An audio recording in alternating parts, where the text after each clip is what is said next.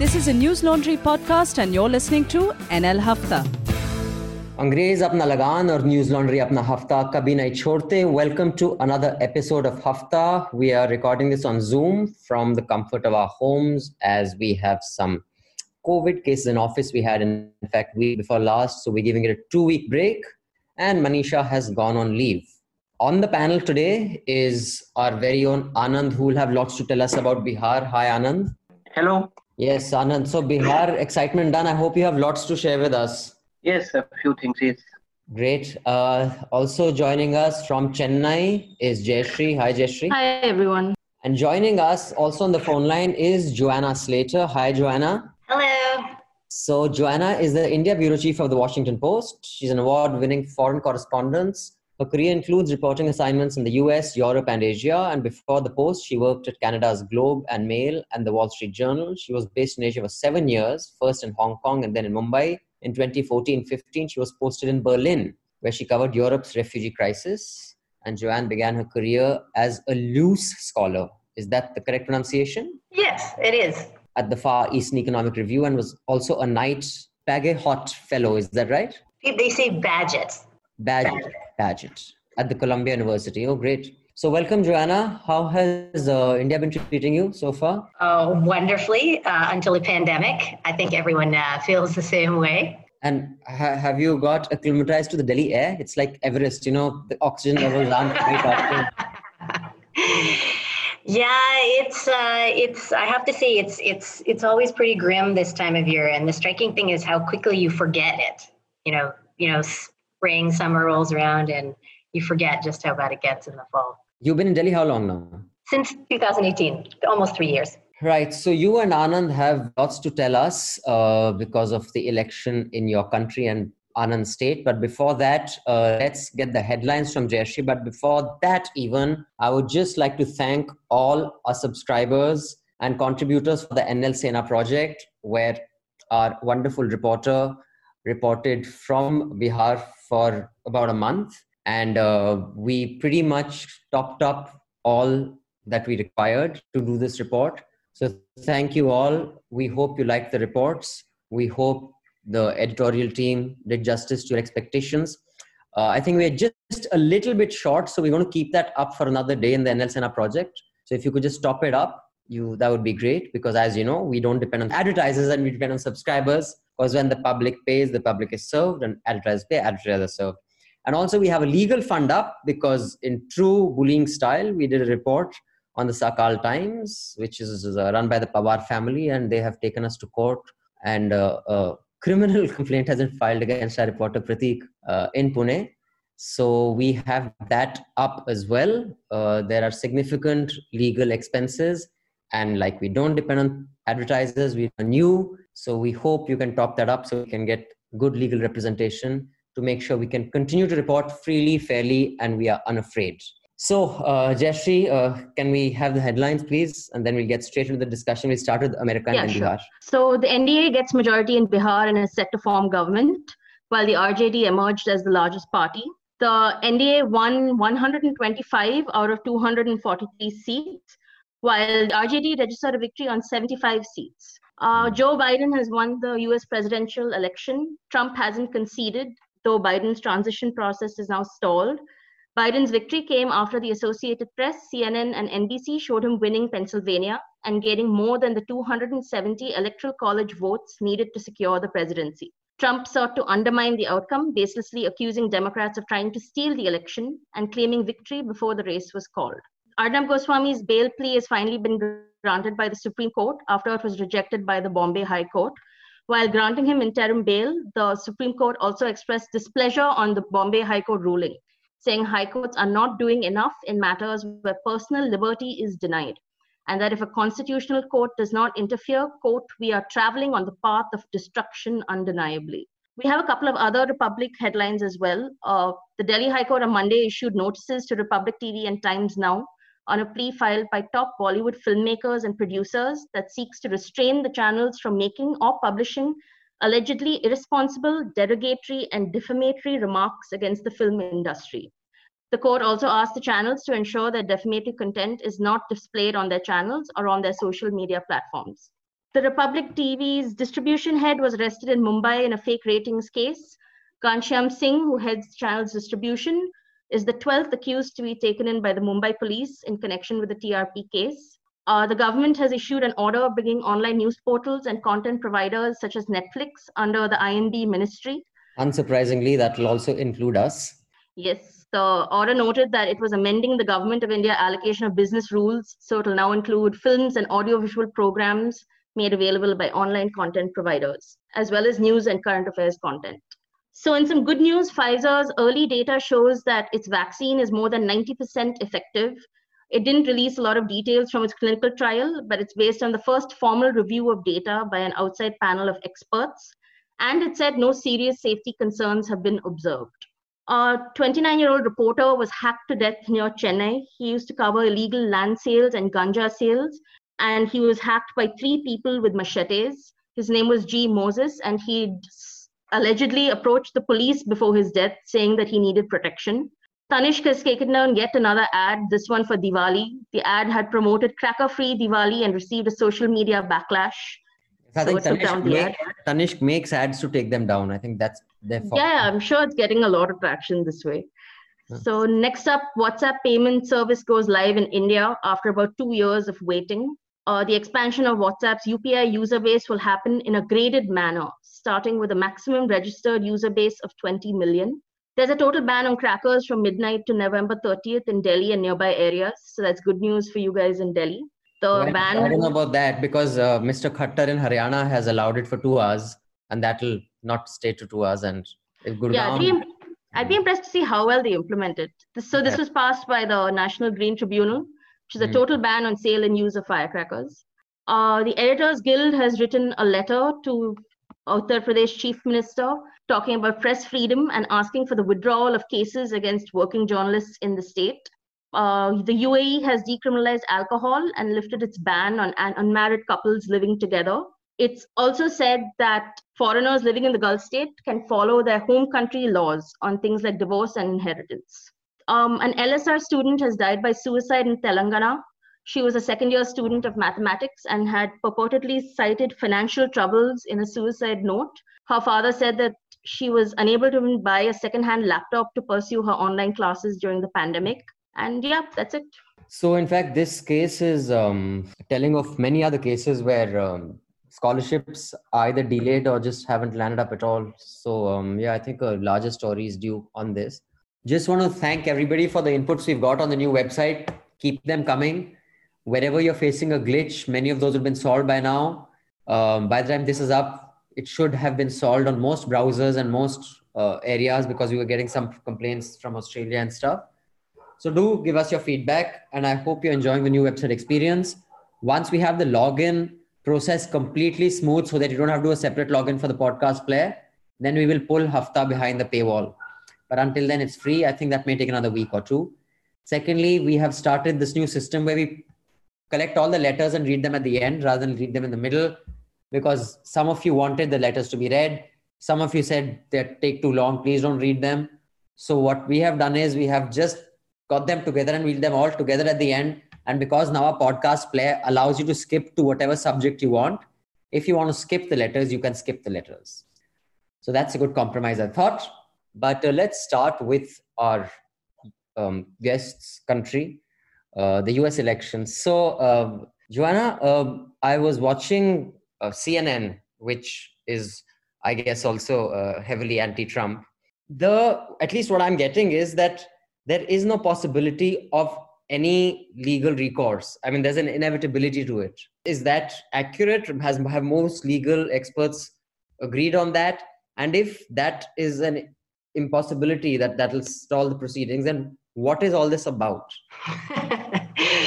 Well, I will not presume to speak for the Trump administration or their legal strategy, but yes, there does not seem to be at the moment a legal route toward the contesting these results. I mean, it is possible in theory to have a lawsuit that challenges certain ballots, but in order to change the result, that lawsuit would have to involve a number of ballots big enough to change the results. And there's been absolutely, not only have Trump's lawyer has been unsuccessful with their legal strategy so far, but there's no sign whatsoever of any irregularities that would be large enough to change this result.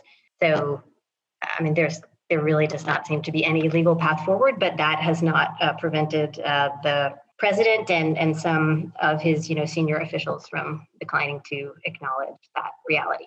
But there were two headlines that I saw today. One was about a Republican lawmaker, I forget his name, you may be more familiar with it, who has said that if by Friday, Trump's administration doesn't trigger the handover because apparently Secretary of State is not giving access to the information that the incoming president should get, that he will intervene. I don't know what that means or what he can do. And the second headline I read was that another Republican has put out an award of, I think, $100,000 or $1 million for anyone who gives evidence of voter fraud. So I don't understand. So you first go to court with a case and then say, I have no evidence, but you ask for the evidence as this award. I mean, is that legal? And in the second case, who is this Republican? Is he influential enough to intervene if the handover doesn't happen? I'll just try to pull out his name. Yeah, I think I saw that report. I mean, I think I don't really think I don't think he has the ability to intervene in a broad sense. He may have the ability to intervene insofar as I believe he's on a Homeland Security or Intelligence Committee. I'm not sure which one it is. I apologize, but I think he could intervene to the extent that he could perhaps start facilitating the sharing of information from his committee. But in terms of starting the broader transition process, he doesn't have anything to do with that. I mean, as for the reward, I haven't seen that report. It is in theory legal. I don't think it's a particularly. I don't think it's going to buy you a lot of credibility with judges if that's how you're going out collecting evidence. Right, exactly. So no, I mean, what you have at the moment is you have the president refusing to concede and members of his administration refusing to acknowledge the result, but at the same time acknowledging Senate races that were decided in the exact same process. Right. So it's a little awkward at the moment. And if you could just explain, what does it mean to win the White House, control the Senate and the House? Because there is some speculation that if Biden doesn't win, get the majority in the Senate, I mean, they can kind of pretty much block any administration significant. Yes. So could you explain that structure? Sure. So in the U.S., it's a bicameral legislature, kind of like India, except both houses are directly elected. So the Democrats control the House of Representatives, but as of now, the Senate is kind of on a razor's edge. They do not control the Senate, and without the Senate's consent, it's very difficult to pass significant legislation. You need both the House and the Senate's consent to pass laws, and of course the president's signature as well. So it would depend if it ends up, and it looks like they're going to be, this election is not entirely over. Looks like there are going to be 2 more elections for the Senate in Georgia because the result was so close there. But it does seem as though it depends on whether a Republican-led Senate is totally obstructionist and refuses to help the president-elect or the president when he is inaugurated. Could I just ask, is there a precedent for this where outgoing president has refused to concede and has taken legal measures and so on? Not in this respect. So the closest thing that we have to something like this is in 2000, but that's very, very different. So I think that's actually worth talking about. So what happened in 2000 is that the election actually hinged on the state of Florida. So whoever won the state of Florida would win the election. And then you had a result in Florida that was extremely, extremely close. So all the votes were counted and the margin of victory was very small. So then they started a recount. And the court case that eventually went to the Supreme Court was about whether that recount should be allowed to continue. And what the Supreme Court did in the end was said that it stopped the recount. And that decided the election in the end, ultimately in favor of George W. Bush. So there's nothing remotely like that here. And in fact, at that time, apparently Florida law doesn't have a provision for a machine recount. And there was this case of hanging chads, right? Right, the hanging chads. The hanging chads. So, okay, so this is new. I'm wondering how the other countries would be gloating. And if I was listening to the BBC podcast, African nations, leaders and politicians have said that so much are teaching us about democracy. That's, I guess, that's given everybody a little thing to chuckle about. But let me just get Jayashree and Anand's views. Have you guys been consuming any, US media? I have a few more questions for Joanna regarding the coverage, but if you have any observations on what you've seen and what you think. I mean, I would say that this was fully expected of Trump. I mean, to not honor an election. And it started off very, very early in counting as well. So maybe the only situation where he might have gone gracefully would perhaps if there'd been a landslide. But this was not close, but it wasn't a close enough election that it could be called a landslide. I mean, and short of him carrying out a full-on coup, I think he's going to have to go at some point kicking and screaming. This is just sort of dragging out the inevitable. So, yeah, but I'm intrigued to know about how this transition will be affected, because I understand it's access to agencies and like even something as basic as Biden's personnel getting security clearance, right? So at what point do they need that? Do they need the transition aid to be able to go ahead? Right. Anand, you have a view as well? No, I think your question is about media coverage. So my consumption of the news regarding US elections has been restricted to some newspaper reports. So I cannot comment on the whole range of media coverage. I have not followed it through television. So what have you been following it through? What is your source and what do you get from the sources that you consume? No, as Jayashree pointed out, since it was a close for landslide, and the fact that Mr. Trump got 48% of the popular vote. So I think the split in the political America, political US is quite evident. And this will have bearing on the next 4 years of Biden regime. No doubt it will. But Joanna, a few things, observations. I mean, I do a lot of consumption of news from Desi channels, Desi platforms, Desi papers, and also the US press and channels. One thing was, of course, one of my favorite podcasters who's not very popular among a lot of people is Bill Maher. He's been warning of this for the last 3 years. And in fact, he asked Bernie this when he says, he's not going to go. What are you going to do? And they didn't have a plan. In fact, last weekend, he said, I have been asking every Democrat who came to my show for the last 3 years, this is what he's going to do. What's your plan if he refuses to go?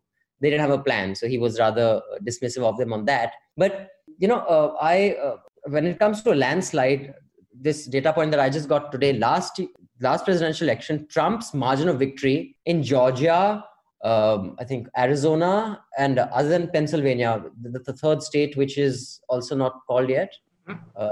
It's which are the ones that are due? Pennsylvania, Georgia, Arizona, yeah. And there's one more, right? Or there's no, Michigan and Wisconsin are Michigan. So are finished. Trump's margin of victory was narrower when he won than Biden's margin of victory is right now. I think certainly in Arizona, in Michigan, Biden's margin of victory is bigger. In Wisconsin, it's basically the same. In Pennsylvania, as of now, it's a little bit smaller. But of course, Trump won Georgia by a pretty big margin, and now he lost it. And likewise, Arizona. So what is a landslide? Is the expectation that it's going to be like 100,000, 200,000, a million vote difference? Like when it comes to US elections, like for example, Bihar, one can say this time, and we'll come to Bihar. And I just like to have your observations of when you cover elections like this as an international correspondent. What do you look at? What are the kind of stories you look at? But, in Bihar this time, people like Paswan, of course, that was the Lok Sabha election. They had world records of how much they won. This time, they were just such narrow margins because one is used to larger margins in, many elections here. What is a large margin in the US? Are these wafer thin margins? No, these are definitely not wafer thin margins. I guess, again, this is all a question of expectation. representation, right? And I guess you have to decide how you're going to measure it. I mean, are you going to measure it in the US by the popular vote percentage? Are you going to measure it by the number of total votes? Are you going to measure it by the electoral college? So, I mean, already, Biden is ahead of George W. Bush's 2 electoral college wins. I don't know if we were talking about, we talked about how close George W. Bush's win was in 2000, but in 2004, I mean, no Republican there's only one Republican that has won the popular vote in the United States in a presidential election since 1992. And that's George W. Bush once. So I think, I wanted to come back to what you were saying before about lessons in democracy. And I think what we keep seeing over and over again in these US presidential elections is the kind of anachronistic nature of the electoral college, which really, gets everyone, focused on, 20,000 votes in Wisconsin when, when Joe Biden has like 4 or 5 million more votes than Donald Trump at the national level. So. And how inappropriate is Mike Pompeo saying that we'll see a smooth transition to a second Trump? I mean, is that to be taken? I think obviously, I think I found it, at first when I saw that, I found it difficult to kind of understand what exactly was going on there. I have seen someone suggest that it's because Pompeo himself wants to run for president 4 years from now, and therefore wants to be seen as, a good supporter of Trump, and therefore win, later on down the line, win kind of Trump's loyalty and the loyalty of his supporters. That's honestly, that's the only explanation that makes sense. I don't know why a Secretary of State would say that at this point in time. In case some of our listeners are wondering what you're talking about, during a press conference, when he was asked about a smooth transition, because the Trump administration is not allowing a smooth transition, he says there will be a smooth transition to another Trump administration. That's the context. Also wanted to quickly remind you of our Diwali se Christmas tak offer of lovely NL merch. We have some really fantastic gifts. So if you have Diwali gifts or Christmas gifts to give, what better gift to give than the News Laundry merch, which is great value, I must tell you. It's great quality. But it also supports independent journalism. So thank you for that. And please contribute to our legal fund. That case of Sakal Times is going to go into another few hearings. And now latest they have, sent summons for Raman sir. So we shall fight it out in court, but we shall not back off and shall continue to report. But for that, we need the resources. So check out our legal fund and do contribute so that we can continue to do our work unafraid. So now just stay on, for another 20, 25 minutes, Joanna. We'd be grateful, like you have done, what's happening in the, media space here. But Anand, Bihar, of course, again, trumped all pollsters, pretty much everyone, except I think the Times now, whoever they had employed, they kind of got it right, but everybody else got it wrong. And, I think you had mentioned that these smaller parties, I mean, you were not very impressed with them, but all these VIP parties, they've not done badly, have they? No, these parties were part of two parties, VIP party and HUM, that is Hindustani Awam Morcha. So they were part of NDA, and they have not done well. They have not done badly. They both have secured 4 seats each, 8 seats, and in a scenario like the present, those are valuable seats. But you don't think they are significant by themselves? I think both of them are leaders of constituencies which Mr. Nitish Kumar created in his 15 years of chief ministership. That is the social coalition of extremely backward classes.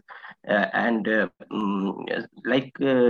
Mukesh Sahni is a leader of the Mallah caste, which is a caste within OBC but extremely backward. Now he promoted those caste leaders, so he is very much in alignment with these leaders. And then Mahadalit leader Mr. Manji. Now within Dalit community also there are some extremely backward castes within that larger group, and that is all Mahadalits, ECBs are natural social constituencies of Mr. Kumar. So, and these leaders have emerged from those caste groups. So he is in political alignment with these two leaders. So he would not, they would not be a threat to Mr. Kumar. At least. Is this whole thing because these parties are very specifically targeting a particular caste or a particular social kind of. So all this, Kanhaiya said this to me in the interview that I did with him, and I saw a lot of other commentators, including those from the NDA, saying that caste is no longer an issue in Bihar. No one votes along caste lines. That is clearly visual thinking, right? These kind of results show that that is still very much the primary, voting decision-making metric along which people vote. Would you say that? Or? I think the coordinates because Mr. Kumar has also created governance, good governance as a constituency in itself, which has across the group support base for him. Now the coordinates between governance and social economic identity, now these coordinates have become important. Caste alone can carry you in certain assemblies, but it has to find a coordinate with good governance claims. So that's a more complex thing. But yes, the consolidation in these elections have to a large extent been two rival social coalitions. And but that was not enough to carry through the parties in a lot of seats. So the good governance claims are also important. Like you see, in the first phase, the MY consolidation of Mahagathbandhan led by Tejaswi Yadav, the Muslim Yadav consolidation was strong in because the 71 seats of first phase were in their influence area. Now, some of his claims, like promises, not claims, 10 lakh jobs, attracted across the groups votes also, but the base was MY. Now, in second and third phases, NDA engineered a counter consolidation because the threat of Mahagathbandhan coming in, it became too huge. And the good governance plank plus its own social coalition of Mahadalits, ECBs, upper castes, and a section of Muslims, the Pashmanda Muslims. Now, it all had to be consolidated on this plank because if Mr. Nitish Kumar would be measured against his own standards of last two terms in which his governance claims were far more powerful, then it would have been problem for him. But he was measured by the standards of pre-Nitish era. But And I think problems for him are anyway there because now BJP is like, he's the third largest party, right? I mean, does he have a future? Because BJP is going to just devour him now going forward. If now that they have a very solid kind of, base there and they've cornered what 70 seats, 74 no, seats? I think if they would have been in a position to dispense him, they would have done it far earlier. So BJP's politics is still in Bihar is not possible without the social coalition that Mr. Kumar represents, because he has those social constituency between in non-Yadav OBCs and EBCs, Mahadalits, and a very small section of Muslims too. So the social composition of BJP is still not in a position where it can do its politics in Bihar without an OBC leader of the stature of Mr. Kumar. So, and same is true for Mr. Kumar also. So both are in a position where they need each other. Now, in what proportion they need, in what power dynamics they need, that is a question. Also, Mr. Paswan, like Chirag Paswan, now his damaging rule. Now, in 31 seats, the loss margin of JDU is less than what Chirag Paswan's party got. Right. So even though Mr. Paswan's party got only one seat, it damaged JDU in 31 seats. Now, in second and third phase, BJP got jittery because their if the speculation is, if there's any truth to this speculation that he was the man picked to downside JDU, now they got jittery because this game plan could have cost them these elections. It got so close. This election was not so close if Mr. Pashwan would have sided with NDA, but it got close because they were damaging JDU in 31 seats, and in second and third phase, BJP got very nervous, and it then was more vocal in backing Mr. Kumar from public platforms. Mr. Modi wrote a letter in which he backed Nitish Kumar that we need Mr. Kumar for Bihar's development. And they were more vocal to clear this confusion among their core voters. Right. What about, sorry, I just had a question for Anand. What about all the criticism that Asaduddin Owaisi has been getting? They're saying that he's cut into votes, he's technically supported the BJP by getting share of Muslim seats and all. Would you say that there's any credibility in those sort of theories? Oh, Owaisi has been working in the area, Simanchal area. Now, Simanchal area is an area in northwest Bihar, which is close to Bangladesh border as well as a part of West Bengal. Now, there is a high concentration of Muslim votes there, and so it's not. RJD has a major presence there because Muslims generally side with RJD in a two-cornered contest. But JDU also has some influence there. So it is not that Owaisi's 5 seats he won, it damaged only RJD. It I think cost JDU also on 2-3 seats.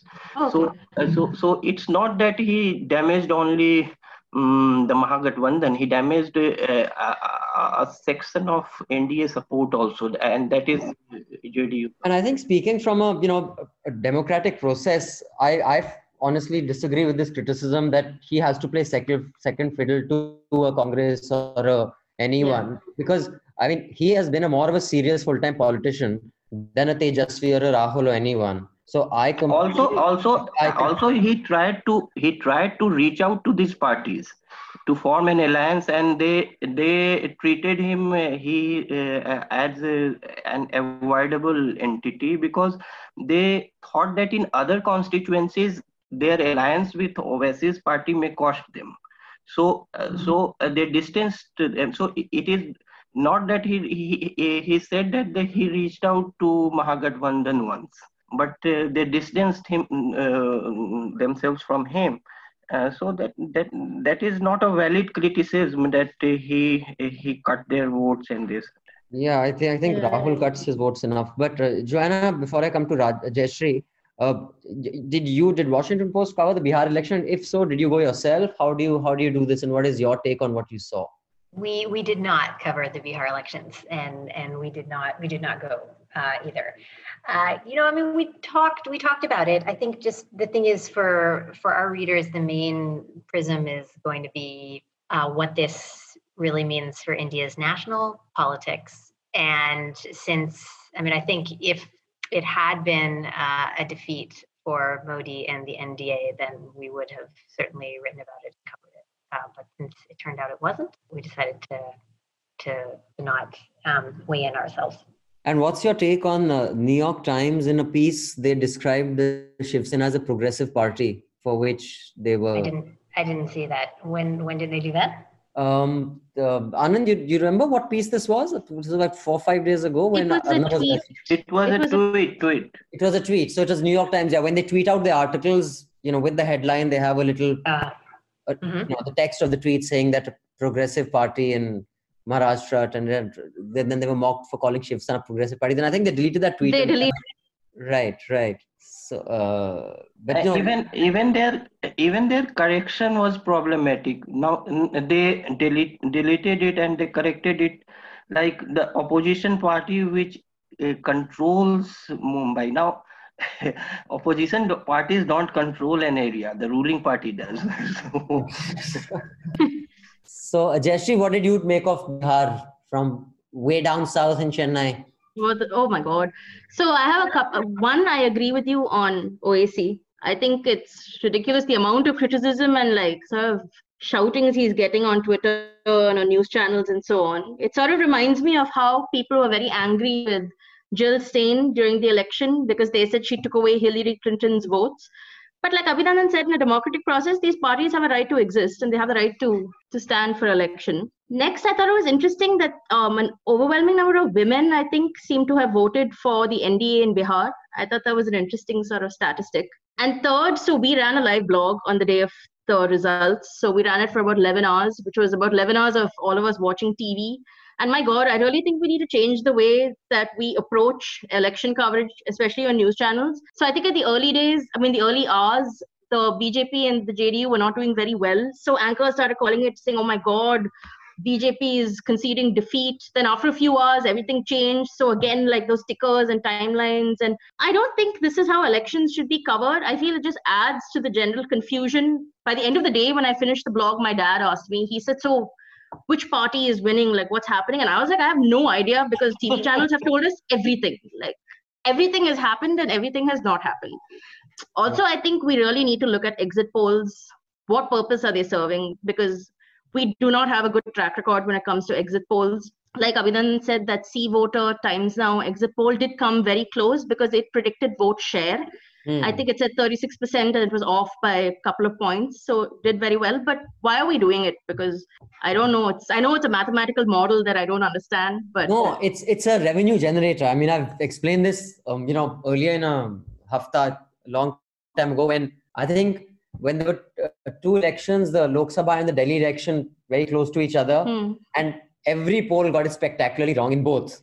Right. So basically, it is a way to keep you hooked, get sponsors on board, that we have so and so exit polls, so many sample size, and we will have 2-hour debate, 5 people come and sit and shout, you get a sponsor. And I was just thinking that is like how many hours of television time wasted on exit poll that was wrong, and people discuss it as if that is the result. That is the result. That is the worst part. But it is a revenue generator. It is a pointless exercise which earns channels revenue, and that is why they exist. There is no other reason for them to exist. And there was a funny thing that happened there. So around 1 p.m. when only 20% votes were counted. So and NDA was ahead. So a television anchor asked a BJP leader that only 20% votes have been counted, and you are making these statements. Then he said कि exit poll पे आपने 2 दिन बहस करा ली, अभी तक तो 20% vote count हो गया है, तब तो कुछ बोल दें. Yeah, exactly. Good point. Very good point. So I think pollsters as well as reporters misread these elections because they got carried away by more vocal voters, and they discounted the support that women extend to Nitish. Yeah, and the likelihood of them, taking part in these exit polls would be a lot less because they don't speak. Yeah. Also, I think is while grievance reporting and this is all fine, but voters are not absolutists. Like if you have done some work and you have not done some work, so they will also credit you for what you have done. So for like say in this distress times, now some of the relief measures in lockdown which reached villages, they were appreciated. Like the free food grains, and women voters have a long history and very long list of reasons to support Nitish for all his reservation, 35 reservation in government jobs, 50% in panchayat seats, and then free bicycles, 50,000 rupees for women to till the graduate level of education. Now, these things have been part of his women empowerment measure. Now, some of the implementation of it may not be ideal. Now, media reports only that what are the lacunae or what are the lapses in implementation, but that does not always affect voter that, okay, you set out to do 10 things and you didn't do 3 things, but you did 7 things. And the voter tends to reward that, is what you're saying. Rewarded. So that is one thing, that voters are not absolutist in their evaluation of development work. Second thing is that a line of commentary that was taken by people more aligned to the RJD regime of from 90 to 2005 was that erasing of public memory of Jungle Raj, but it still counts. It still counts because it's a lived memory, and some data and some kind of means misplaced data, because the crime reporting was so low and detection was so low in that time, so data can vary. But the general sense of security has improved in last 15 years. That cannot be denied. Also the line taken by Lalu that all this Jungle Raj theory was a kind of upper caste conspiracy is rubbish, because it misgovernance and lawlessness affected every group, and it was not that upper caste were affected by every group, and that is because of rise of Nitish, was because even the plank of social empowerment of Lalu was a false plank, because he empowered only the Yadavs, only Yadavs within OBCs, and other caste groups within Yadavs had to look for another leader for their empowerment, and Dalits. So even if you go by that logic of upper caste, backward class split, that is also a misplaced argument, because the kind of empowerment that people talk about, it was just Yadavization of social empowerment. So I think the erasing of Jungle Raj memory will take more time. And last, I would like to finish with it that the most obvious acknowledgement of this is that Mr. Lalu Prasad Yadav's face was absent from the RJD campaign posters. Yeah, we discussed that. In fact, he kind of was distancing himself from that, his son, Tejashwi. He didn't want Lalu's shadow falling on this. So clearly Lalu is no longer a brand that he once was. But I just want to move on to the press freedoms, which seem under attack all over the world. In fact, in Philippines, the judge who had actually granted Maria Ressa bail was shot dead by her clerk. Joanna, did you get that news? Did you see that? Sorry, I did not. So yeah, that was shocking. And what happened here on Arnab, there are various, we've discussed this in detail and we'll discuss in some more detail. But Joanna, I'd like you to weigh in, although I know from my experience of getting foreign correspondents on this show, you're always very careful, because I'm sure you'll be accused of, don't tell us how to do X or Y or Z, but that doesn't stop me from saying what the hell I want about anybody. And we encourage everybody who participates in this on that. I mean, I would encourage an uninhibited take on it, on this whole Arnab circus that played out. But also, could you weigh in on, while this First Amendment is such an absolute, right in the US, and probably that is the most liberal and the most evolved free speech law that we have anywhere in the world, now with some real world consequences of the kind of hate news that one sees, whether it was a Pizzagate or whether it's QAnon, do you think it will be revisited? Or like the Second Amendment, you can't touch that, no matter what kind of damage a Breitbart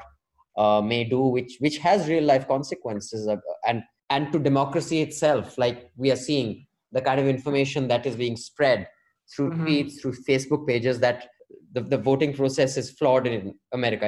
It could actually weaken the democratic foundation. Do you think it's time to relook at freedom of speech? But before you do that, let us know what you thought of the Arnab circus. Were you impressed? Impressed? No, I don't think I would say I was impressed. I think I was surprised to see those scenes when he was released from jail. That's certainly not what I would have expected. And I think, of course, from my perspective, again, as someone who is not Indian, and who is a journalist, I always welcome expressions of support for freedom of the press, and of course believe that journalists should not be targeted for their reporting. But of course, it's notable that the chorus of people in the current government who issued those expressions of support have not done so in numerous other cases. You just can't help but being struck by that dynamic. When it comes to freedom of expression in the United States, I don't foresee any changes to that whatsoever anytime in the near future. But I think it's important to, when you think about freedom of speech in the U.S., what is the First Amendment? The First Amendment basically means that except in extremely limited situations, there are no criminal consequences for speech. But that does not mean there are no consequences for speech. You can lose your job. You can face a lot of public criticism. None of those contravene the First Amendment. So I think what you're seeing now, for example, as you discussed with social media platforms and misinformation and disinformation, is you're seeing that there's a lot of pressure on these companies to do a better job of policing themselves, and that has nothing to do with the First Amendment. It just means that these companies have responsibility to do a better job of policing their platforms. But they're clearly different standards for different countries. While they will flag a Trump's post on Facebook or Twitter in the US, here they would not do that. In fact, they flagged what the Assam Chief Minister's post as fake news, and then they unflagged it. And then when they were asked why, they said, we don't check third-party facts when it comes to politicians. I mean, I don't understand what that means. But do you think these companies have different standards in different countries? I don't know if they have different standards. I do certainly get the sense that they have, different resources, different levels of resources devoted to checking this kind of stuff in different countries, and also different levels of resources when it comes to different languages. I think some of their ability to check things in other languages is pretty limited, is my sense. But again, I don't write about Facebook or Twitter, so I'm perhaps not the right person to ask. But have you watched much Indian television? I have watched some Indian television, sure. Have you watched Arnab's show? Not on a regular basis, but I have seen it, yes. I mean, of course, not on a regular basis, but it's like radiation. Have you been exposed to it at any point? Yes, I have. So is there an equivalent in the US? I mean, not a Lou Dobbs, not a Hannity. I can't think of any equivalent. Can anyone go that far and still retain sponsors? I mean, I know Breitbart lost like 8 sponsors in a week because of some anti-Semitic piece that they ran. Who was it? Tucker Carlson, probably on Fox. Yeah, Fox's show. Is there any equivalent of Arnab who can say the kind of things that he says about Muslims, or go that far and still retain a show in a network in the US? I mean, I don't know. I mean, obviously, these types of comparisons are never direct and never kind of easy to make. I think some people would say that some of the stuff that's said on some of these, I guess mostly, obviously, some of the Fox News hosts, but I think in the US you would get more inflammatory stuff usually on talk radio, right, as opposed to television. That's true. But I mean, I'm not trying to let anyone off the hook here. But I think, another difference is that Fox News has a really big reach. I think Republic's reach, is a little less. Compare it because of the language heterogeneity. I mean, English here doesn't have that. Right. But, I mean, Steve Bannon did ask for, Dr. Fauci's head to be severed and put on pics at the White House. On radio again, yes. Yes, on radio. Twitter has suspended him indefinitely from their platform. And apparently his lawyer also walked out. He said, I can't represent this guy anymore. Well, that'll be an interesting trial next year when he was on trial. Yes. But Jayashree, your take on this whole, there's just so many headlines, and we'll wait on the cases on the Republic, TRP and stuff, but after he was released yesterday, did he go straight to his studio? I didn't watch last night. What happened? I'm not sure, but I think Joanna was being very polite about the scenes when he was released. The man was literally standing, he was standing out of the sunroof of a car. He was shouting, Bharat Mata Ki Jai. He would shout Vande and the crowd would shout back Mataram. We've seen a lot of political rallies, but this was something extraordinarily amazing.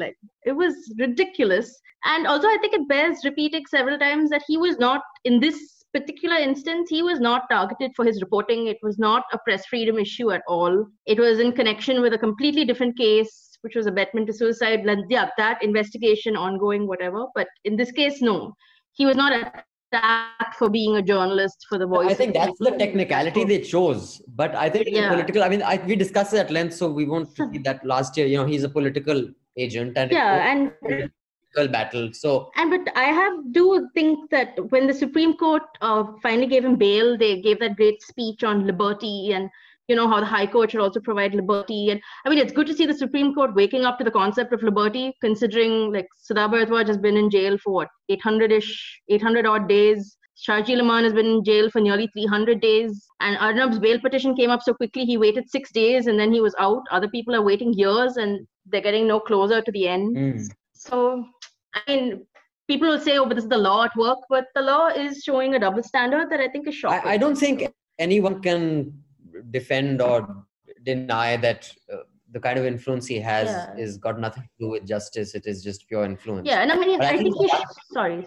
Yeah, go ahead. No, I was going to say, I think, I do agree that he should have got bail, but bail should be the norm.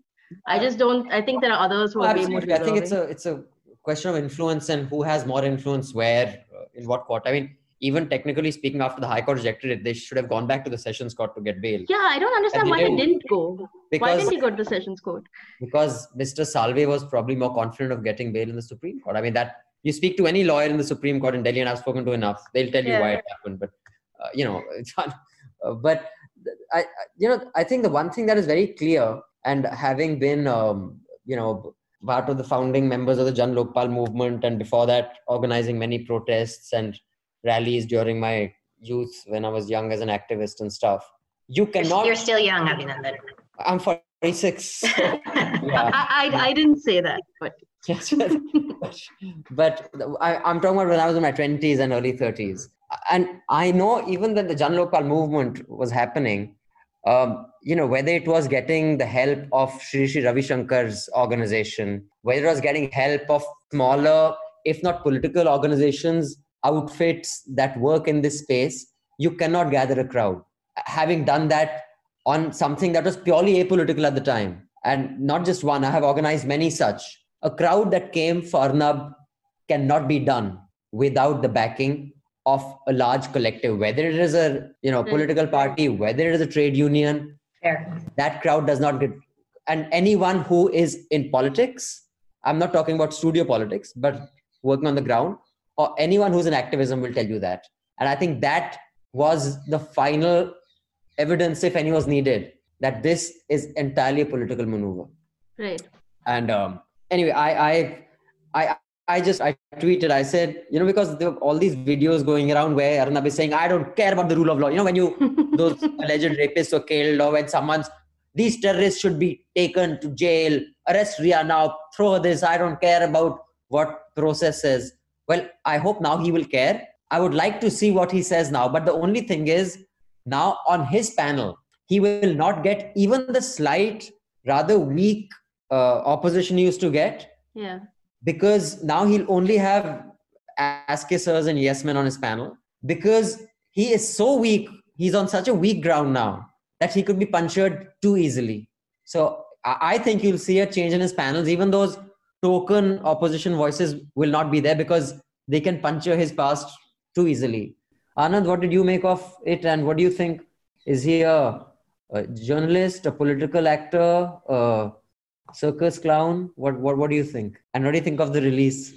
He has branded himself as, say, part journalist and part showman and part performer also. So it is a combination of all these things. I think there was a space for the stream of political or social opinion that he represented, but not the degree of it. And not the aesthetics of it, and also not the extremities of it. Let us put it that way. But there, within the English media space, there was I think, opening for that kind of political opinion to be represented. But he took it to a level of caricature. He is a caricature of that opinion. So even that opinion is not represented in his voice. So that is it. Second is, if opinions are divided, the best thing is to go by the formal structures and rule of law.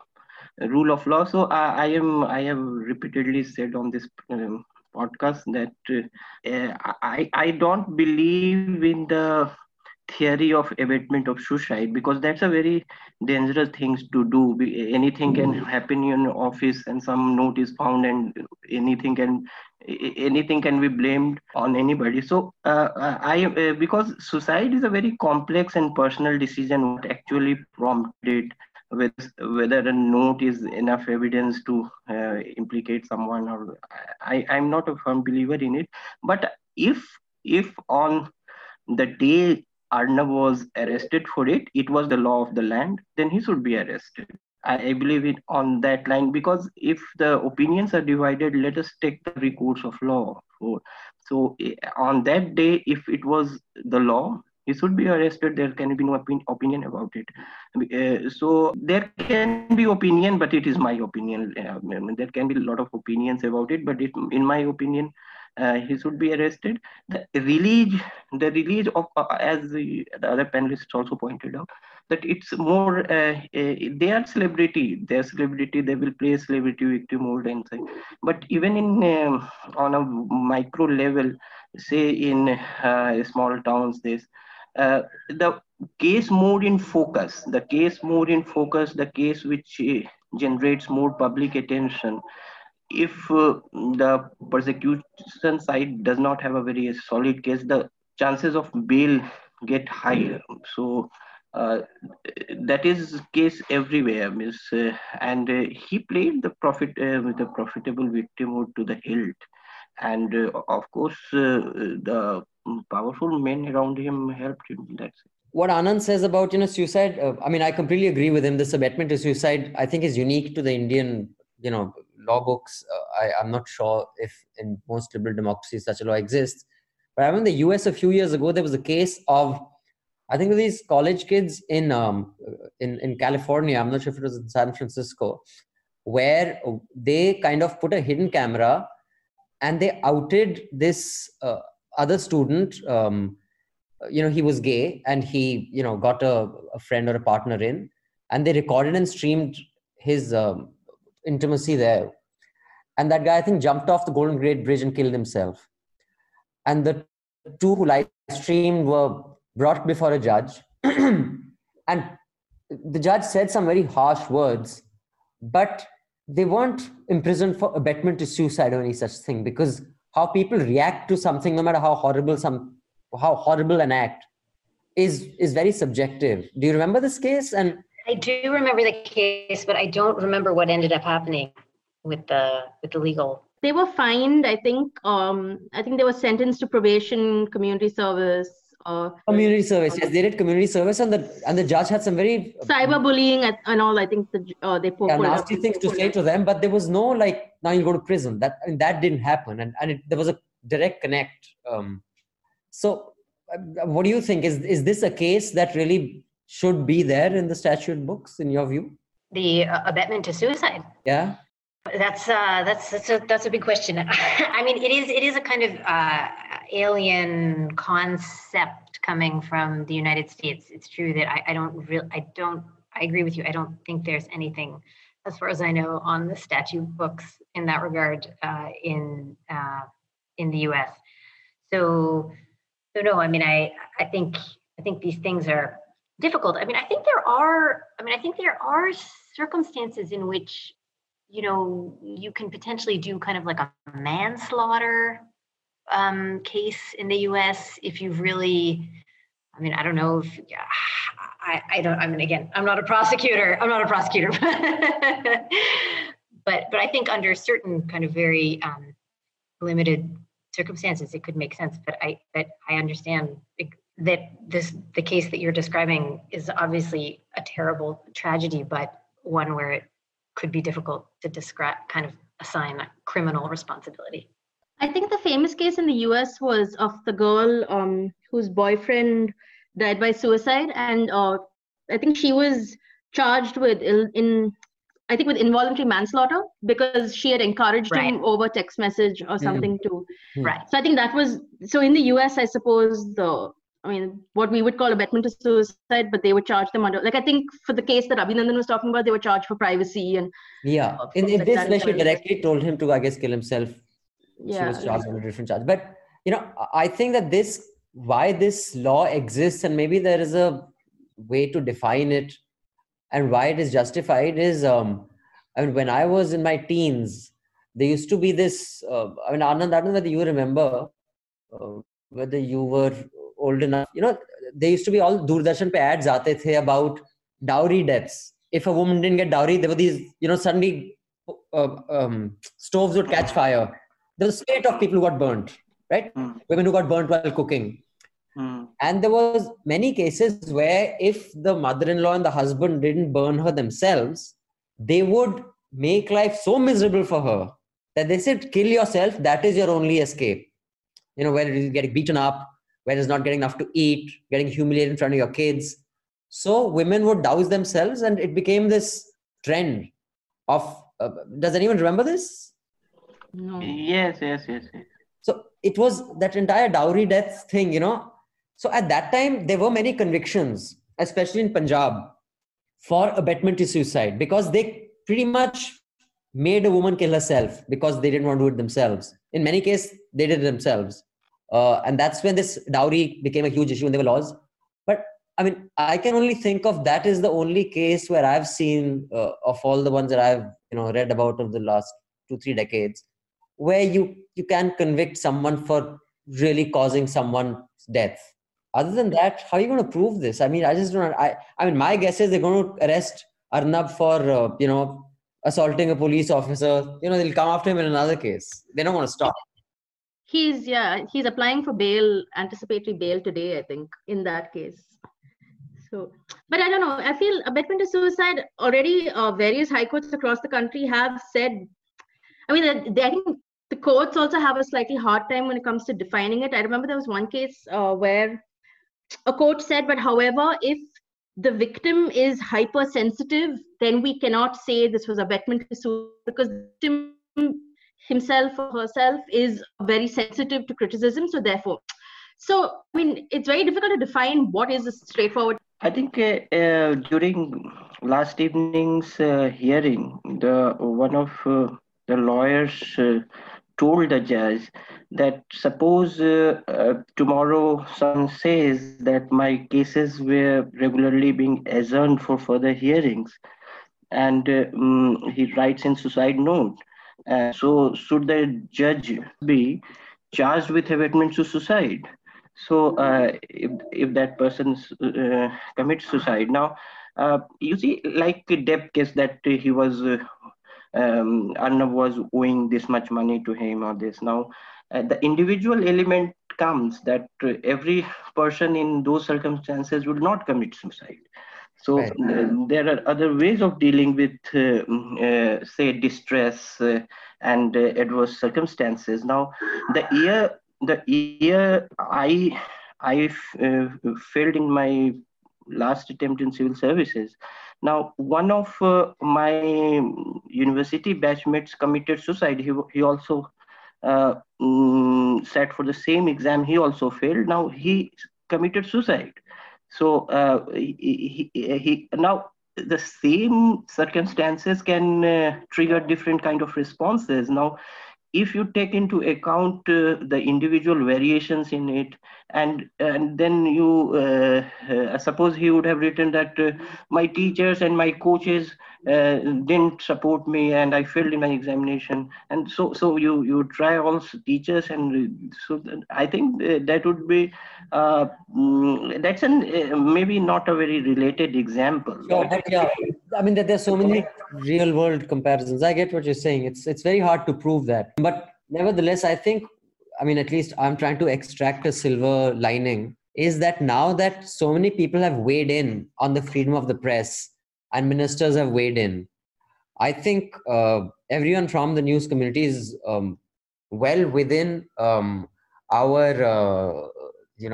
posturing and questioning and putting them in uncomfortable positions, that now, how about you have the same take on many of the other cases? So I feel like that's very optimistic. Like, I feel like we've always had bad things happen, and a bad thing will happen to like a very high up or senior person.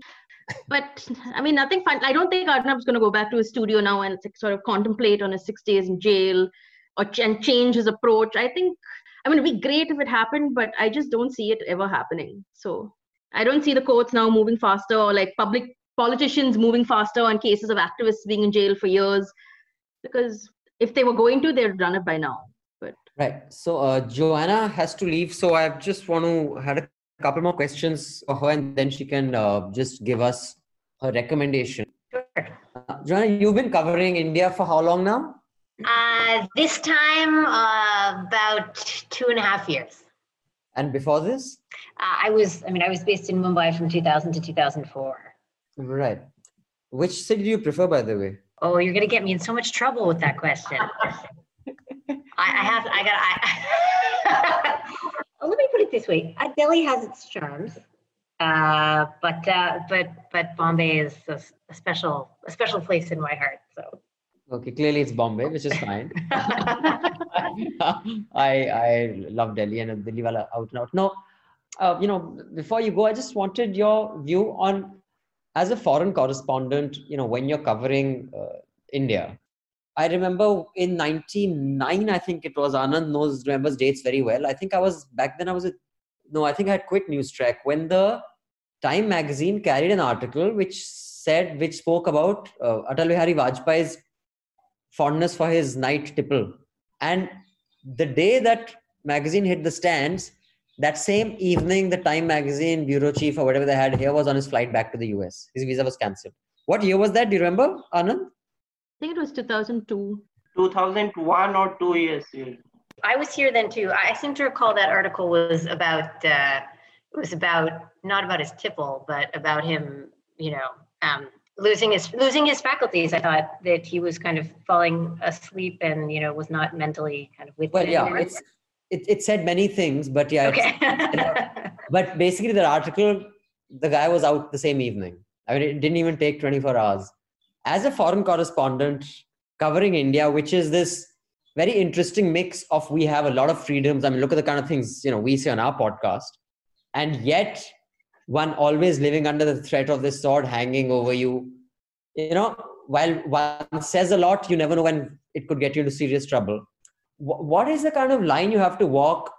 Let's pretend it's on India, any other country which is a democracy, but maybe with not as liberal a democracy as many in the West. I mean, how far can you go in your critique sitting here? That's a very good question. I don't think anyone at the moment is quite knows where that line is. I mean, I think as you pointed out with that Vajpayee story, I don't think anyone could have predicted at that point in time, what story on what topic is going to, elicit a response kind of like that, just completely out of the blue and out of the ordinary. No, I don't. I think that's something we have to find out. To be honest, I try not to give that topic a lot of thought because, once you start, I think, trying to understand where the line is, then that's, as obviously, going down the slope of kind of making bargains with yourself even. So I don't know where the line is. I try not to think about it. I think it's obviously a different calculus for foreign journalists, and we just try to do the best stories that we can and the stories that we were going to do anyway. But surely you'll admit this much, that if you were in a White House at a press conference, the confidence and the uninhibitedness with which you'd ask a question is not the same that you would if you were in a press conference here. I'm not sure that's true. I think we would have to have a press conference with the Prime Minister first in order to test that theory. Right. Okay. But if you were to test that theory in your head, there would be I like to think that I don't. I mean, I like to think that I would ask the same question, whatever question I was going to ask, I would ask it. I mean, what's the point otherwise? I mean, I think there's a difference between, asking a question that someone considers, hostile or impertinent, with reporting, something, that may make someone someone in a powerful position irate. I mean, I would like to think I wouldn't hesitate on either front, but certainly I would not hesitate to ask a question. Right. Thanks, Joanna. What's your recommendation before we say bye-bye and thank you for joining us? So my recommendation would be something out of the ordinary. I don't know how many of you have watched this Netflix series Crash Landing from Korea. Very good distraction, totally different. A story about a South Korean heiress who lands in North Korea by mistake in a paragliding accident and falls in love with a North Korean soldier. Very entertaining. Right. So thank you, Joanna. Happy Diwali. Thank you all. Happy Diwali to all of you. Happy Stay Diwali. safe. All right. Bye. Take good care. Bye. Bye. Before we close, I have a few emails that have come, which I'd read out, and I'd like Jayashree and Anand's views on that. This one is from Ziauddin Zohaib. Hi all, this is regarding NL Hafta 300. After listening to Abhinandan's views on Muhammad Ahmad Saab, I remember a saying by a wise man: I don't have a problem with secularism. Religions can accommodate secularism/atheism, but secularism and atheism cannot accommodate any other religion. How is it freedom of thought when you disregard someone just because that person has a different view on homosexuality than you do? It is possible that you could be wrong as well. As long as people do not openly stop others from indulging in homosexuality and do not do any violence against homosexual people, they should not be condemned. They have a right to their opinion too. You have the right to see homosexuality as good, but at the same time, other people should have the right to feel that homosexuality is a sin. Again, they should not do any violence against the homosexual community. Coming to your concern regarding marriage, because there are more number of males compared to females, homosexuality is not a solution. Let me offer a case study. Imagine there are 15 people. Okay, you want to say that we should look at rational solutions like saving girl children, marrying widows. I'm sorry if I offended someone. Freedom of thought is important to everyone, whether you are a religious person or not. Regards, Zia. So Jayashree and Anand, do you know the context of what Zia is saying? You weren't there in the last hafta, right?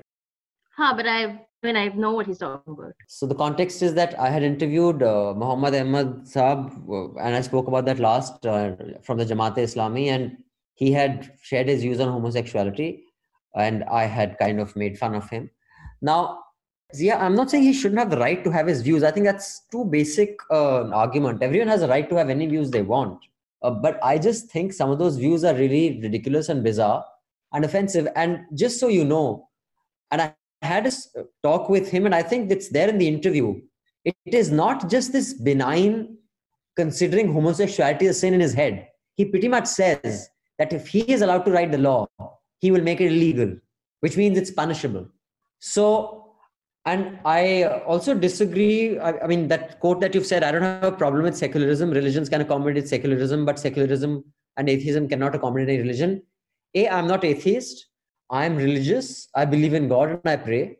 I find the kind of religiosity that people like Muhammad Saab, and I will say personally, he's a very warm, wonderful man, but his ideas are reprehensible. He's has every right to have those ideas, just like I have every right to call them out as bullshit. And you have the right to call mine out as bullshit. And in this kind of conversation, better ideas stay, stupid ideas get rejected over time. And I hope ideas like his get rejected over time, and I have no doubt they will. Anyone else want to chip in on this mail before I move on to the rest? Yeah, I mean, you can feel what you want, you can think what you want. But if people are telling you that what you think is prejudiced and unscientific, I mean, them's the blows. But also, it doesn't give you the right to dictate what someone can or cannot do. And in the letter, the theory of now how to get more women to be, so therefore there'll be more women available for marriage, that has nothing to do with anything. That actually, I think that was because I said that in jest. Because, when I was like, oh God, okay. I agree. When I was talking to him, I said, you are not allowing homosexuality. At the same time, you are allowing for marriages. So, and then I gave him the breakup of India gender. I said, where does that leave people like me? There are 250 million excess men. So we have to seek out other men. And then, so I was, of course, being facetious. Kehta hai na? I think subscriber took it a little seriously. But yeah, so. Yeah, I think. So, Anand, you want to weigh in on this? One thing is that this whole idea about uh, opposing certain sexual practices or this. Now it comes from a kind of fetishism when even in from religious sources, the interpretations sometimes are dogmatically developed into a fetish. And even from a conservative point of view, you have to change in order to conserve the basic things. If you want to conserve this, you have to change. You have to change. There may be very piecemeal improvements, but to conserve the core of a belief system, you need to uh, adapt to the growing body of evidence uh, against some of the fetishes that you have developed. And the blend of that continuity with change has to define your worldview. If you have a conservative point of worldview, otherwise just dogmatically fetishizing everything. And I am not sure if the old texts have dealt with these things very minutely, but yes, you have to look at both sides of it. And of course, saying what one believes or what one thinks is a non-negotiable, and that would not be an issue. I think some of the remarks made in lighter vein, he took it seriously. Seriously, right, yeah. And this mail is from Rajat Talwani. Rajat has referred to everyone he's talking to as ma'am and sir, so I will not read out ma'am and sir. You don't have to call us sirs and ma'ams. So Rajat says, greetings NL team. My name is Rajat. I'm 24 years old. I'm MBBS intern based in Indore. I'm a subscriber for 2 months, and the guilt trip following Abhinandan's relentless Mufat Khor free mein itna hi milega at the end of every YouTube interview made me subscribe. About last week's hafta, while I agree with Jayashree and Manisha's argument of France's double standards in handling white extremism and the power imbalance between Muslims and non-Muslims, I think Abhinandan is right in saying that though in a polarized world we have today, people are quick to take offense at almost anything. But that is mostly a result of political conditioning by political parties, fanning religious societal tension for political gains. But in the case of Islam, the outrage is because of religious conditioning. There is a written law against blasphemy and the punishment for it, unlike most other religions. This reminds me of Dr. Ambedkar's argument about social reform preceding political reform, mentioned in the Annihilation of Caste. He said that progressive Hindus desired change in the political image of the religion, but were averse to the idea of a complete reform in the religious structure itself, vis-a-vis the Gandhian way of handling the caste inequalities, while Ambedkar argued that a concrete and long-lasting reform needs to come from the complete abolishment of caste. This is exactly the type of reform Islam needs today when it comes to blasphemy. Calling for that reform and speaking against the blasphemy law cannot be Islamophobia, as Abhinandan pointed out. I also want to point to an interesting audio long read, and you have recommended Confessions of a Killer Cop by The Guardian. It's a story of Herojit based in Manipur. So I'll definitely check it out. I love these long audios. And he also suggests other long reads that we should do. Thank you, Rajat. Thank you for subscribing. Thank you for your support. But I guess this is kind of also taking, what Anand spoke about having to change with the times applies to this as well. Then Rajat Kondal says, I'm a subscriber. I've been spending the last few weeks in my lovely home state of Himachal, totally loving it. Visited many obscure places. I'm also into paragliding, and the weather has been great for the last so many weeks. Wow, dude, paragliding. That's remember that video of that guy, Mad, whatever, MC hu jo yahan aaya. That was the funniest video I saw in a long time. Anyway, that I find that one of the scariest things, when just jumping off a cliff. Anyway, silver lining to my COVID cloud, Jannat-e-Naseeb. For Himachal English news, I rely on the Tribune website. I would like the panel to discuss these news items. The serious one and the joke. Thanks and keep up the good work. Now, the serious one is really shocking, actually. It's from the Tribune website. Pong Austies allotted land in Thar desert feel cheated. This speaks about, a dam that was to be built and the villages whose land was taken. Those villages allotted land in Jaisalmer district of Rajasthan, which is barren and it has no facilities. Imagine being sent from here to there. But really, man, it's shocking. But when it comes to people being, what's the word? When you are kicked out of your land because of a dam? You are displacement. Displaced. The displacement and what are allotted, I didn't know till I read many articles about this. There are still people who have been displaced by the Bhakra Nangal Dam construction who still haven't got their land. And that was Nehru's time. So yeah, man, this is a really disturbing story. And the other story, which is really funny, I shall read that out. Call for Jagati as all deities not invited to the Dussehra festival. A Jagati, which is a congregation of gods and goddesses of the district, will be held at the premise of Lord Raghunath on November 16, as some deities demanded that it was not right not to allow all deities to participate in the Dussehra festival. The deities, through their oracles or gurus, said that serious consequences will have to be faced if the human beings interfere in the tradition. This is basically because there are 300 deities participate in the Dussehra festival. Because of the pandemic, only 7 or 8 were invited. And it has led to this major, pachda over there. Only 14 deities participated out of 300. So why weren't the other deities invited? So apparently those deities are unwell and they have communicated that to their followers. This is like the gods. They are just like us. I can't believe stuff like this happens. Now see, Now maybe these guys are right that there is some deity who is telling them, "Mujhe party mein invite nahi kiya, Dussehra wali jaake pachda machao." But as long as that God shows up, I think I'm well within my right. I won't even go there. I think I am more rationally on solid ground to make fun of these people. So that's my view. Anand, any view on that, Mail? Again, this is a fetishization of a practice. This is not a very core part of even proper religion. Now, there must be a group of people who have fetishized it that this is the only way to do that. Now, it's a peripheral to the performance of even this ritual. But okay, क्या कह सकते हैं सही फरमाया आपने लेकिन जो ही कहते हैं Hi Mehraj was right when he said that victims of America really don't care for optics. Besides, Kamala Harris is VP only because Dems wanted to project themselves as feminist. By the way, they had entirely dismissed the sexual assault allegations against Joe Biden. Liberal hypocrisy at its best. There is definitely a difference between Democrats and Republicans. Let me spell it out. Fascism, light versus fascism. It worries me that progressives look at the election result in USA as if racism and misogyny have been solved for good. Joey, my view on this is everything is not fascism and everything is not racism and everything is not sexism. Because if you do that, then there is no move forward. And I don't think any rational people, least of all the panelists who appear on Hafta, think anything is for good. Whether it is the solution to racism or communism or corruption. No election is the full stop. It is only an event until the next and the next and the next.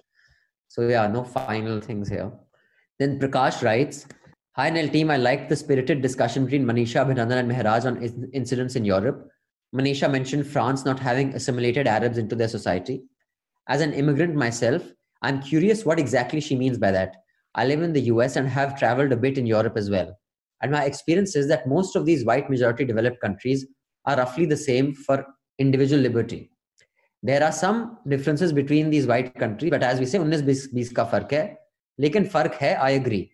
With the state and the rest of society, the interactions are mostly transactional and they go fairly smoothly. In workplace and neighborhoods also, the friendliness varies between societies, but it's not hostile either.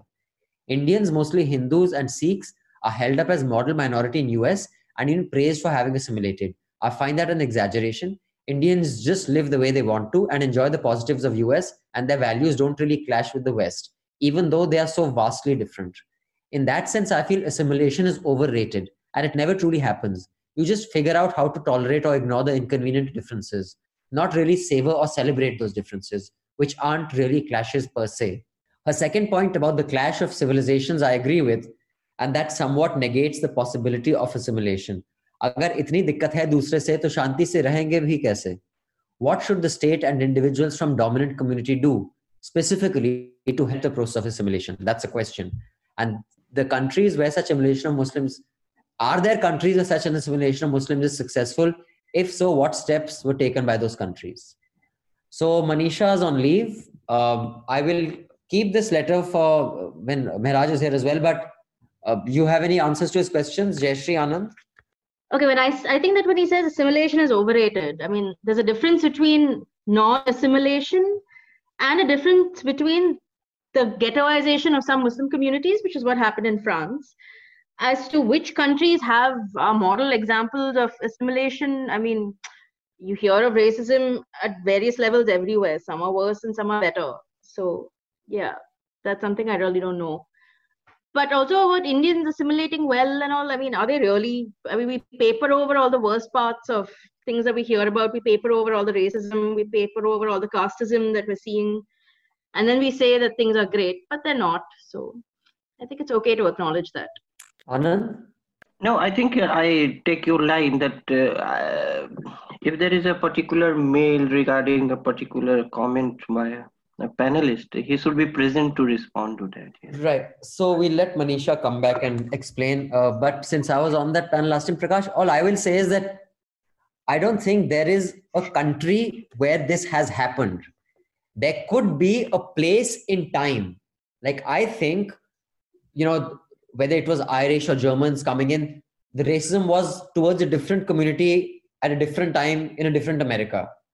Or the same thing when it comes to South Indians in many Punjabi neighborhoods of Delhi. And same thing may be true, but for a particular time it was fine. Then one incident can overturn that. So I can think of many instances, specifically in states, countries, but for a time period where assimilation seemed, not complete, but a healthy equilibrium. But that changes as political churns happen, I think. So there's no static point where this is how it is. Then this email is from Sumit. Hi, Hafta team. Excellent work on episode 301. I found the discussion on equating politicians across generations particularly fascinating. While I agree with you, Abhinandan, that Vajpayee took the onus of trying to improve Indo-Pak relations, I think Mehraj makes an interesting point about personality laundering. You see, in every generation of politicians, there is someone who legitimizes an otherwise regressive thought process. So while we look at Advani and Vajpayee as moderates today, we need to understand that their actions and words legitimize the bigotry we see from Modi and Shah today. Modi and Shah in turn may be called Vikas boys in the future, while you compare them to people they have legitimized, the Yogis and Suryas. The problem with giving certain people a free pass is that they pass the baton to other people who ride on their free passes and do far worse. What do you think? This apart, I have a one-line observation. I have one little observation. Okay, what he says that whenever I want to move on, I say right, which means that let's move on.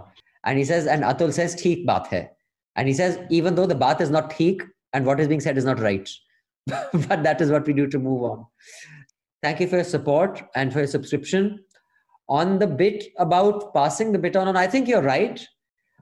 But at the same time, I do think there's an inevitability of comparing leaders across times, but it will always be inaccurate and often flawed because contexts change, the environment changes, trends change, what matters to a society changes. So yes, what you're saying is right, but at the same time, I don't think Modi and Vajpayee are the same thing. I mean, or Modi and Yogi are the same thing. No, I don't think that kind of simplification of leaders is accurate. Jayashree, what do you think? I agree with Sumit. I think that what former leaders did allows their current leaders to act with more impunity, perhaps. But also, I think, with time and with distance, it's very difficult to remember what times were like at particular points of time, like when the Babri Masjid came down, what were leaders saying, what were they discussing. But now, in retrospect, when we're looking at Yogi Adityanath's Uttar Pradesh now, and if we have issues with that Babri Masjid no longer seems as fresh in your mind as to what you're seeing today.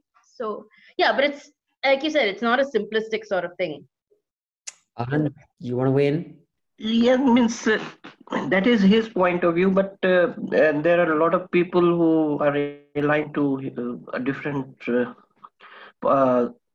system of political beliefs. So for them, it would be a different kind of evaluation of leadership, they would just think that Mr. Modi is more decisive, or say Mr. Yogi Adityanath is more closer to the pet agenda or something. So depends who is saying.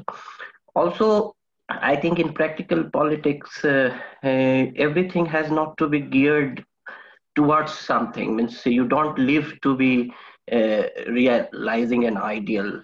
So even in Mr. Modi's brand of politics, or Mr. Yogi Adityanath or Mr. Vajpayee, you will find a lot of things which are not geared towards what they are supposed to do. So the theoretical and practical aspects of politics may not always form a coordinate. But I may be digressing, but what I'm saying is that it depends. It depends on whom you are talking to. They are there because there are enough number of people in India who share a kind of political belief system which supports them. That is right. Now, this subscriber wants to remain anonymous. He or she says, according to me, and pardon me if I'm repeating what was said and also for discounting nuance, anything done with the intention of dissemination. He's talking about terrorism. Like last podcast, you were trying to define what is terrorism. And I said it, I find it, I can't understand when that word is used and when it's not used, because I don't see any consistency. So what Mr. Anonymous says is, anything done with the intention of disseminating fear or terror in a community is terrorism. It could be an individual, an organization, or even an abstract idea. The violence that accompanies hurt egos, with mostly men assaulting women for simply saying no, does result in a message that a woman's opinion is inconsequential. It might not be organized, but even this institutionalized mentality creates fear. Sometimes I can't help but wonder how women walk the streets with the confidence they do. Bajrang Dal's attacks on couples in Mangalore and pubs still cast a shadow of caste apprehensions over loving and doing whatever the hell one wants. So I guess you're saying that's terrorism.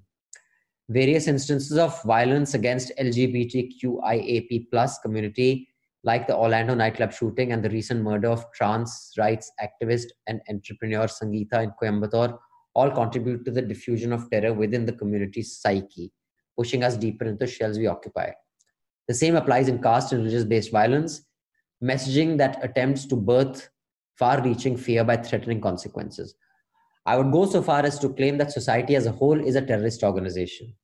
The constant unsavory reactions to much needed changes to the status quo using the mostly conservative, religious and culturally rooted machinery of social control is also basically the use of fear or terror to ensure the privileged, the perpetuation of their supremacy. Okay, wow, that's a lot. I mostly disagree with you, Anonymous. Like I said, if everything is terrorism, then nothing is terrorism. That's all I have to say on this. Jayashree? For me, I guess terrorism very specifically, I would look at it as, inter-country violence force or something. But yeah, no, I think this is a very broad sort of definition of terrorism that doesn't really work for me. And to say that all societal violence or violence in the name of all religion, caste is terrorism is sort of diluting the purpose of why we have a term for terrorism as it is. Right. So, Anand? No, I agree with what Jayashree said. See, this is a very academic and radical kind of literature that people sometimes read. That what it is he is saying is what is termed as structural violence in academic jargon, and they relate it to some forms of terrorism also. But I agree with both of you that you have a very commonsensical and banal thing. You have a say 100 years of life. In your lifetime, you would not get rid of the society or everything else. Or what you can get rid of is the external manifestation of physical violence, intimidation, and the acts which terrorize a group of people or individuals. Now, in simple parlance, that is terrorism, and that is the meaning I would like to attach to it. So, as you said, if everything is terrorism, then nothing is terrorism. So, let us have conceptual clarity about distinguishing between different things. What you were theorizing about maybe something else. But for our conceptual clarity, we have to define terrorism in a particular way. Right. So, and this is the last mail from Kapil. Kapil, first of all, starts by saying that I just want to report that your website does not seem to work on Safari or Mac in the UK. Kapil and all the others, thank you so much, first of all, for giving the inputs on the new website and what we should fix and what we shouldn't. Most of the bugs have been sorted out, but we are finding that in Australia, a couple of subscribers have written that on particular browsers, the web does not open efficiently. And there are a few other cases on specific phones and browsers.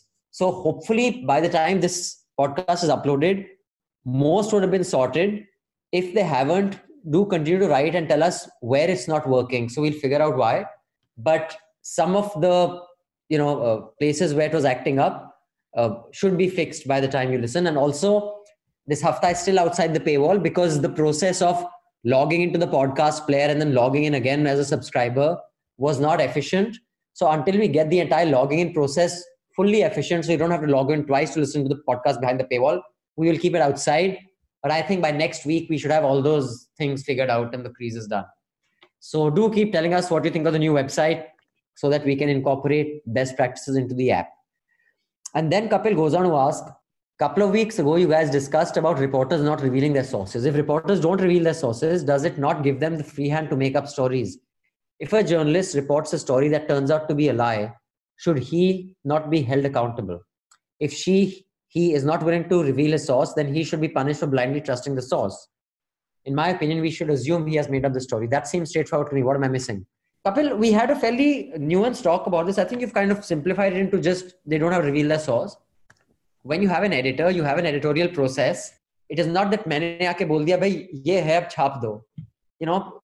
There's a certain filter that goes through Jayashree and Raman and Mehraj. Then Raman takes a call on what can go, what cannot.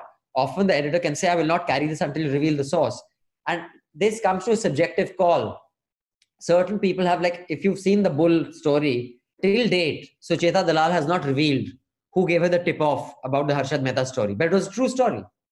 So as a reporter, you have to know when you're being played, when you're not. And like I said, you often triangulate your information. You just don't take, mujhe bata diya, maine chhap diya. That is how journalism is done. It's not a theorem. There are a lot of judgment calls and often you get them wrong.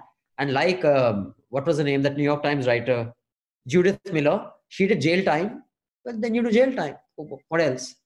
But yeah, that's how it works. Jayashree, Anand, you want to comment? To add to your example also, I mean, if a source says something, you're not going to blindly say, yes, my source is correct and publish it without verifying, without doing other fact checks, without...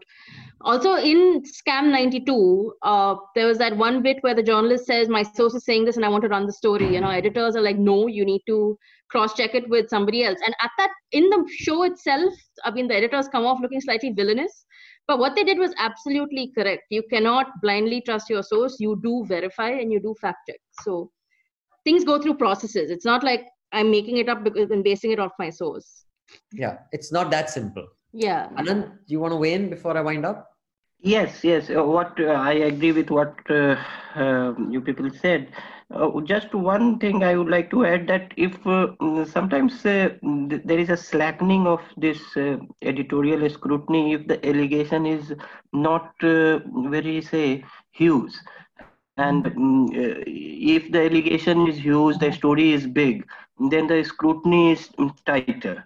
But I think the same scrutiny has to be done with all kinds of stories. If sometimes you see in newspapers that there is a very minor story about, say, a car accident, which may be false, but it does not go through same kind of scrutiny, say that if an allegation of a terror plot is there. So, right.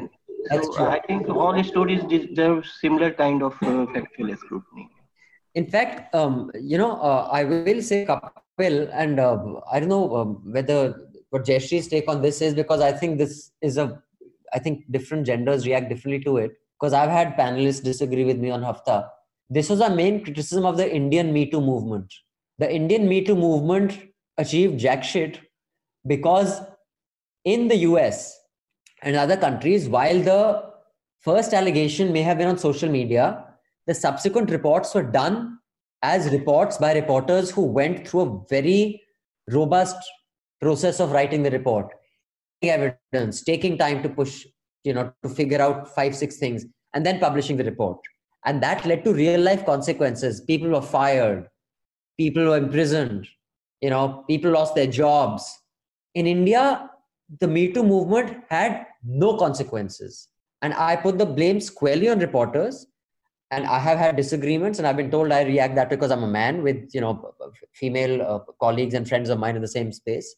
Just because an allegation is there on Twitter, reporters just carried it as the truth. And there were at least 3 cases that I know of that turned out to be fake. That is how Me Too reporting was done in India. And if anyone is to take the blame for the failure of that movement to, bust anything, it has to be borne by the journalists of this country who reported on Me Too as just copy pasting Twitter allegations. And at that time, they were celebrated. At that time, I thought it sucked. Today, I say it sucks. And that is the exact thing of the source. Without anything, they just published a report. And most people did it.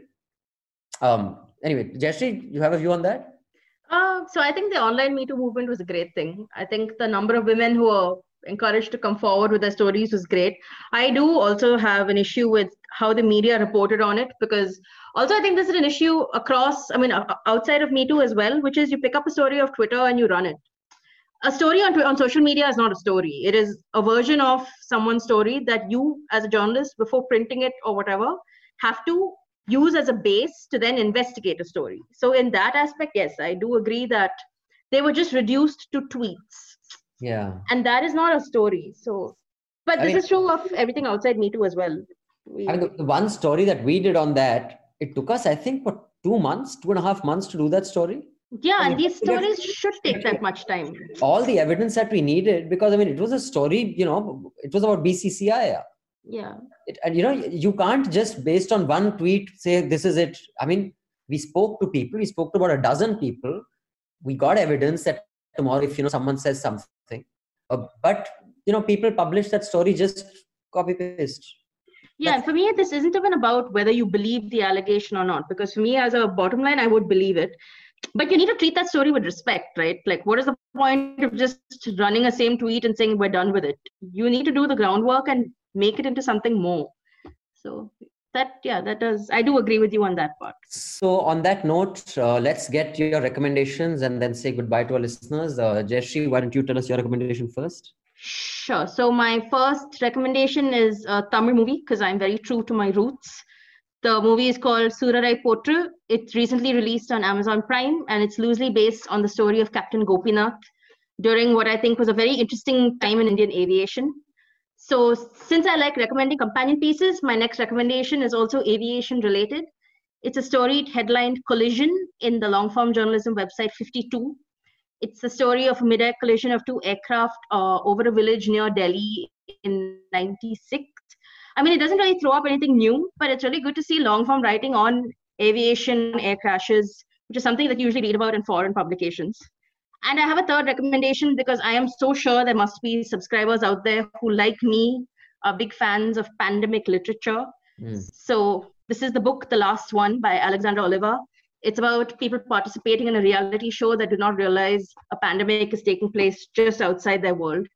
So yeah, great book. Please read it. Thank you, Anand. Just one recommendation, since we talked about Bihar polls. So amid a lot of analytical pieces and analysis that have come out of it, I think the broader signals, because an election does not throw up many signals because it's restricted in a time frame of 5 years, and it can change. But some broader signals that have been captured in writings of Saibal Gupta. He's a social scientist and heads an organization called Asian Development Research Institute in Patna, Saibal Gupta. So his writings on Bihar elections of 2020, which are scattered over different newspapers and some journals. He has also given interview to 1-2 channels. So as a collection of his reflections on this election, that is my recommendation. They are informative as well as insightful. Right. Thank you. And my recommendation is this fascinating podcast that I heard. It's called Hacking the Perfect Auction. It's on Planet Money. You have to listen to it. This is basically spectrum auctions, broadband. So around the 2G auctions that were made of much here. I had no idea how complicated it can be. Of course, here it wasn't that complicated, but there it was complicated because those bandwidths were already sold to local TV stations, which needed to be sold to telecom companies, and how they actually achieved that, and the kind of leakage that happened, and private equity players made a lot of money in that process because they had an inside tip-off. It's fascinating for a lot of reasons, for the tech reasons, and also in America, if something is working, even if a few people made $7 billion in the middle, they don't really care. It was not a political issue. If private equity firms made a lot of money in buying things earlier. But listen to it and let me know what you think. On that note, thank you, dear panel. I shall leave you with this song dedicated to Nitish Kumar ji. It is in your local language, at least one of the dialects, I guess, in Bihar. Until next week, have a wonderful Diwali and be safe. Bye-bye. Thank you. Happy Diwali.